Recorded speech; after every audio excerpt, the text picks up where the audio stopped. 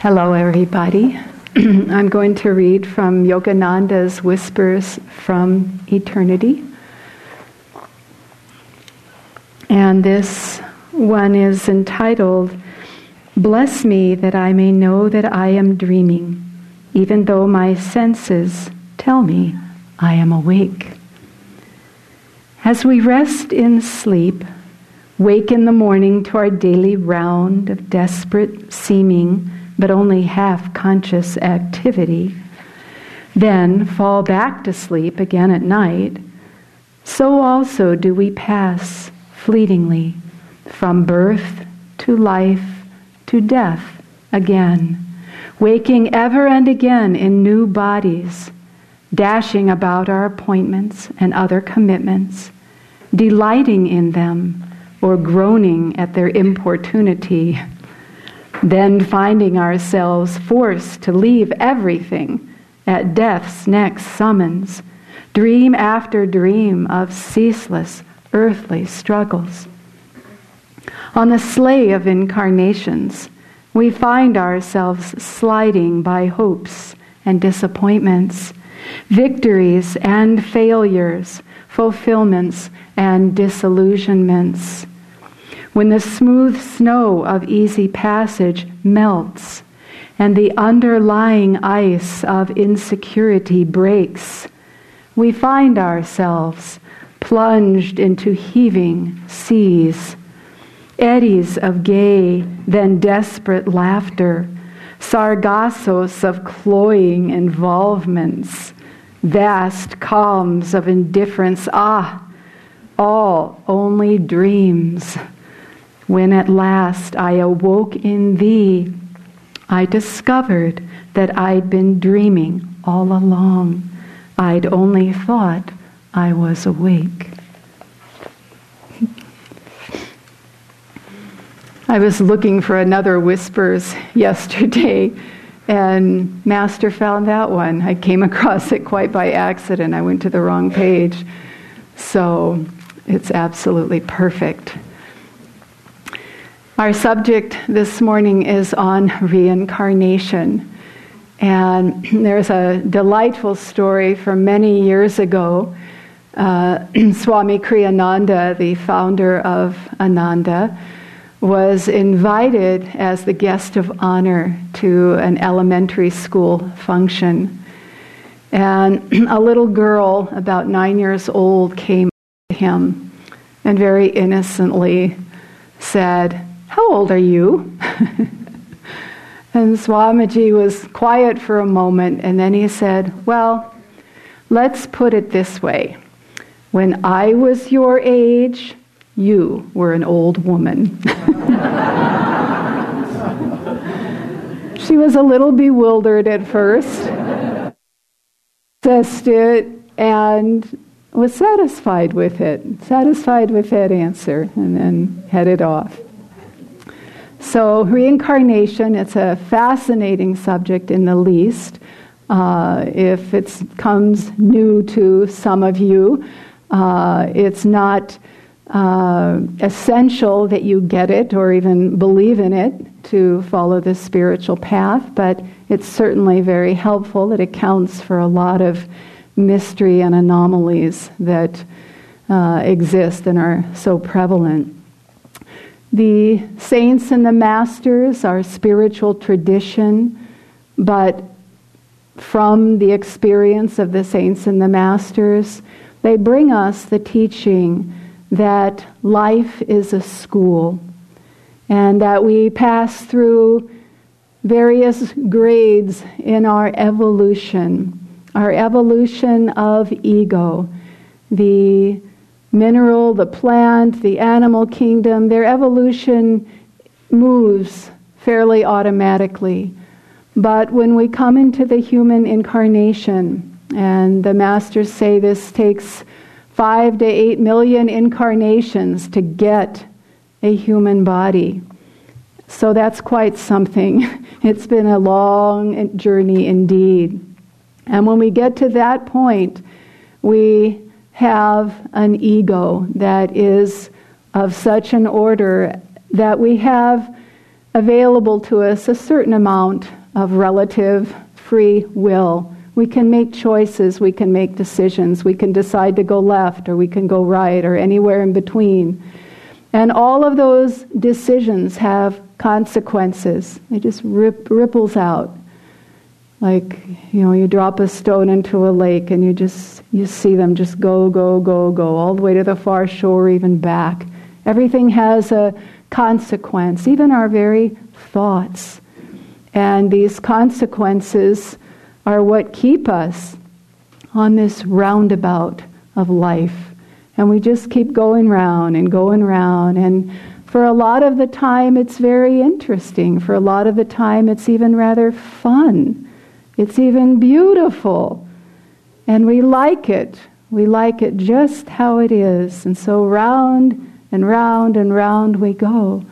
But this school of life, as we make progress upon it, what is happening is that little by little we are graduating from ego consciousness toward and eventually to cosmic consciousness. That's what the process is all about. And as we go around and are entertained and create consequence and create karma, karma is that system of punishment and reward, if you will. And from it the ego learns to manifest its innate divine nature. And that's the process. And it takes however long we want it to take, because we can exit that wheel. Once Swamiji with some of the monks in his early days with Yogananda, one of the monks shared with him a vision that he had had. And in this vision, he was with Yogananda. And it took place 80,000 years ago. That was clarified in this experience of his. Well, he's telling this to Swamiji. And Swami, he said of it, he writes about it in his autobiography, The New Path, and he says, I didn't know if it was a true vision or not. I never really knew that. I never really asked Yogananda about it. But he said, when I heard that, I was blown away. I thought about it, and when I got a chance, I asked Yogananda, have I been with you for a long time? 80,000 years, and that's just a part of it. That's just a human body experiences. And Yogananda said, it's been a long time. That's all I'm going to say. So, better not to know the whole story, right? We may have been exciting people, and we may have been troubled people. It may have been disaster. It may have been bliss. But we're still moving around on that roundabout. We're here, right? We're here. If we weren't moving around on that roundabout or in full service to God and Guru, we'd be gone. We'd be somewhere else. So what keeps us bound are our desires, our attachments, the things we want, the things we like, the things we don't like, the things we don't want. There's attachment on both sides, desires on both sides that keep us bound. Yogananda was having a conversation with one of his disciples, Amalita Galakirti, a famous opera singer of his time and a contemporary of his. And he had told her that in the last century, 100 or so years before, she had also been very famous opera singer in Europe. And she said to him, but I have no more desires. And then the conversation went on for a while, and it moved into a discussion about the astral realm, the realm of energy and light beyond this physical material plane. And within that conversation, she said, When I get to the astral world, I am going to sing, sing, sing. And Yogananda looked at her very deliberately and he said, remember, you said no more desires. So, he was about her freedom, her spiritual freedom, and that's his loving concern for each one of us. As long as we're identified outwardly in any way with this world, when we leave this world, when we die, which is our exit from this world, all that desire, all that attachment, it's still going to be there. All that identification. And that's what pulls us back. And there we are. We enter in again and we're on the roundabout. And you know how those work. It's very hard sometimes. A lot of traffic, a lot of intensity to get off. Well, that's what it's like to exit this Leela, to exit this drama and be free in God. Desires and attachments keep us bound. And that's the beauty of this Gita reading, both of the readings, because they talk about exiting material consciousness, exiting the ego, and embracing, living, merging with cosmic consciousness.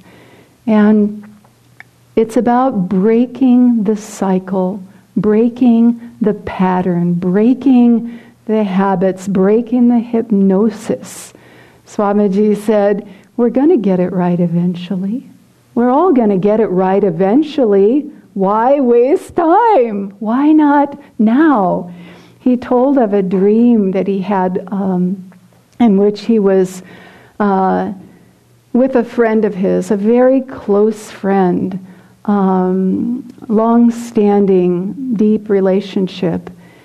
But in the dream, this friend betrayed him and was very mean and disrespectful toward him.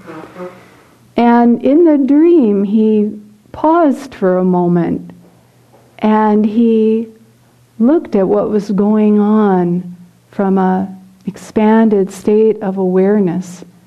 And he said, if I retaliate, if I fight back in anger, if I get mad at my friend, this cycle is going to continue. We're going to come back and do this all over again, and I'm going to be the one who betrays him. And in his awareness of this, he said, I am not going to do this. I forgive you. And with the fullness of his energy, his consciousness, he forgave this other soul. And he felt immediately such a freedom. And when he woke up, he felt so free. It was done. It was done. It's really that simple. Any piece of karma, whatever we can imagine, of whatever intensity or severity or what have you, we can write it. Why not now? We're going to get it right eventually. That's how the drama works. That's the divine plan. We're going to get it right eventually. We're going to be the instrument through which imbalance is corrected, and we can draw that grace, that healing grace. So why not now? Why waste time? I remember a conversation, I wasn't right there, but it's always, it's continued to teach me a lot about this subject. And it was a devotee on our path, one of our members, who was very close to exiting this world. And she had asked Swami Kriyananda if he would come and bless her in her final days. And he did. He went there. She was a magnificent person, very creative, very artistic. And she said, what is the astral world like, Swami? Can you tell me about it? And he talked about the astral world and he described it and went on to say, you'll love it. You'll absolutely love it. The artist in you will love it. the color, the creativity, the possibility, the fluidness of energy. And then he said, but don't stay there. Don't, just don't stay there any longer than you need to. Don't get caught in it. Don't get hypnotized by it. It too is just a dream. Astral world, it sounds wonderful compared to the material plane, but we're still going to have an ego. And when there's an ego, there's just all possibility. We can use it to our betterment, to our spiritual growth, and we can get caught. We can get stuck. We can get hypnotized and just keep going around. That wisdom is priceless. In other words, keep going, keep moving toward the light. That's how we exit the roundabout. That's how we break this cycle. I used to have, for many, many years, I had a habit whenever there was a big event or something, or any significant event, if Swami Kriyananda was there and if I had a chance to personally thank him, I always said, thank you, Swami, for the memories. And it wasn't like I was just pasting up little pictures in my scrapbook. Okay, we did this, Swami was there, Swami was here, Swami ate dinner with us, da-da-da-da-da-da. None of that really mattered outwardly. But the memories of, and to be truthful, I get this just reading about these instances. The memory of a disciple who is living for God, a disciple who is inwardly free, a disciple who is setting an example for us that we can revisit any time, in any moment, and draw from and really gather spiritual strength from, for how to proceed, for what to say, to how to behave, what step to take that will free us from the ego and bring us closer to God. One of my friends shared a story. She was at one of those life expos where they have all those spiritual, booths, and people are sharing information and hopefully inspiration. And this lady reached out to her and said, "Who is that?" And Swami Kriyananda was walking down the aisle, quite a ways down. She said, "That's Swami Kriyananda. He's the guest speaker today." And she said, "I have never seen an aura like that." She said, "That is someone who is living only for God." That's just the energy he radiated outwardly without saying anything, the truth, the example, the discipleship that he lived. And we have that model. We have it in Yogananda. We have it in all of the great masters. Frequent their presence, frequent their vibration, because they're going to show you, they're going to show all of us how to break this cycle and get to freedom, get to God.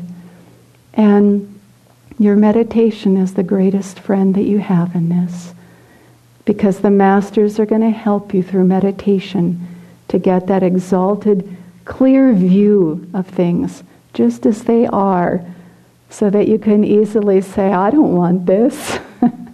I'm done with this. I want God. I want only God."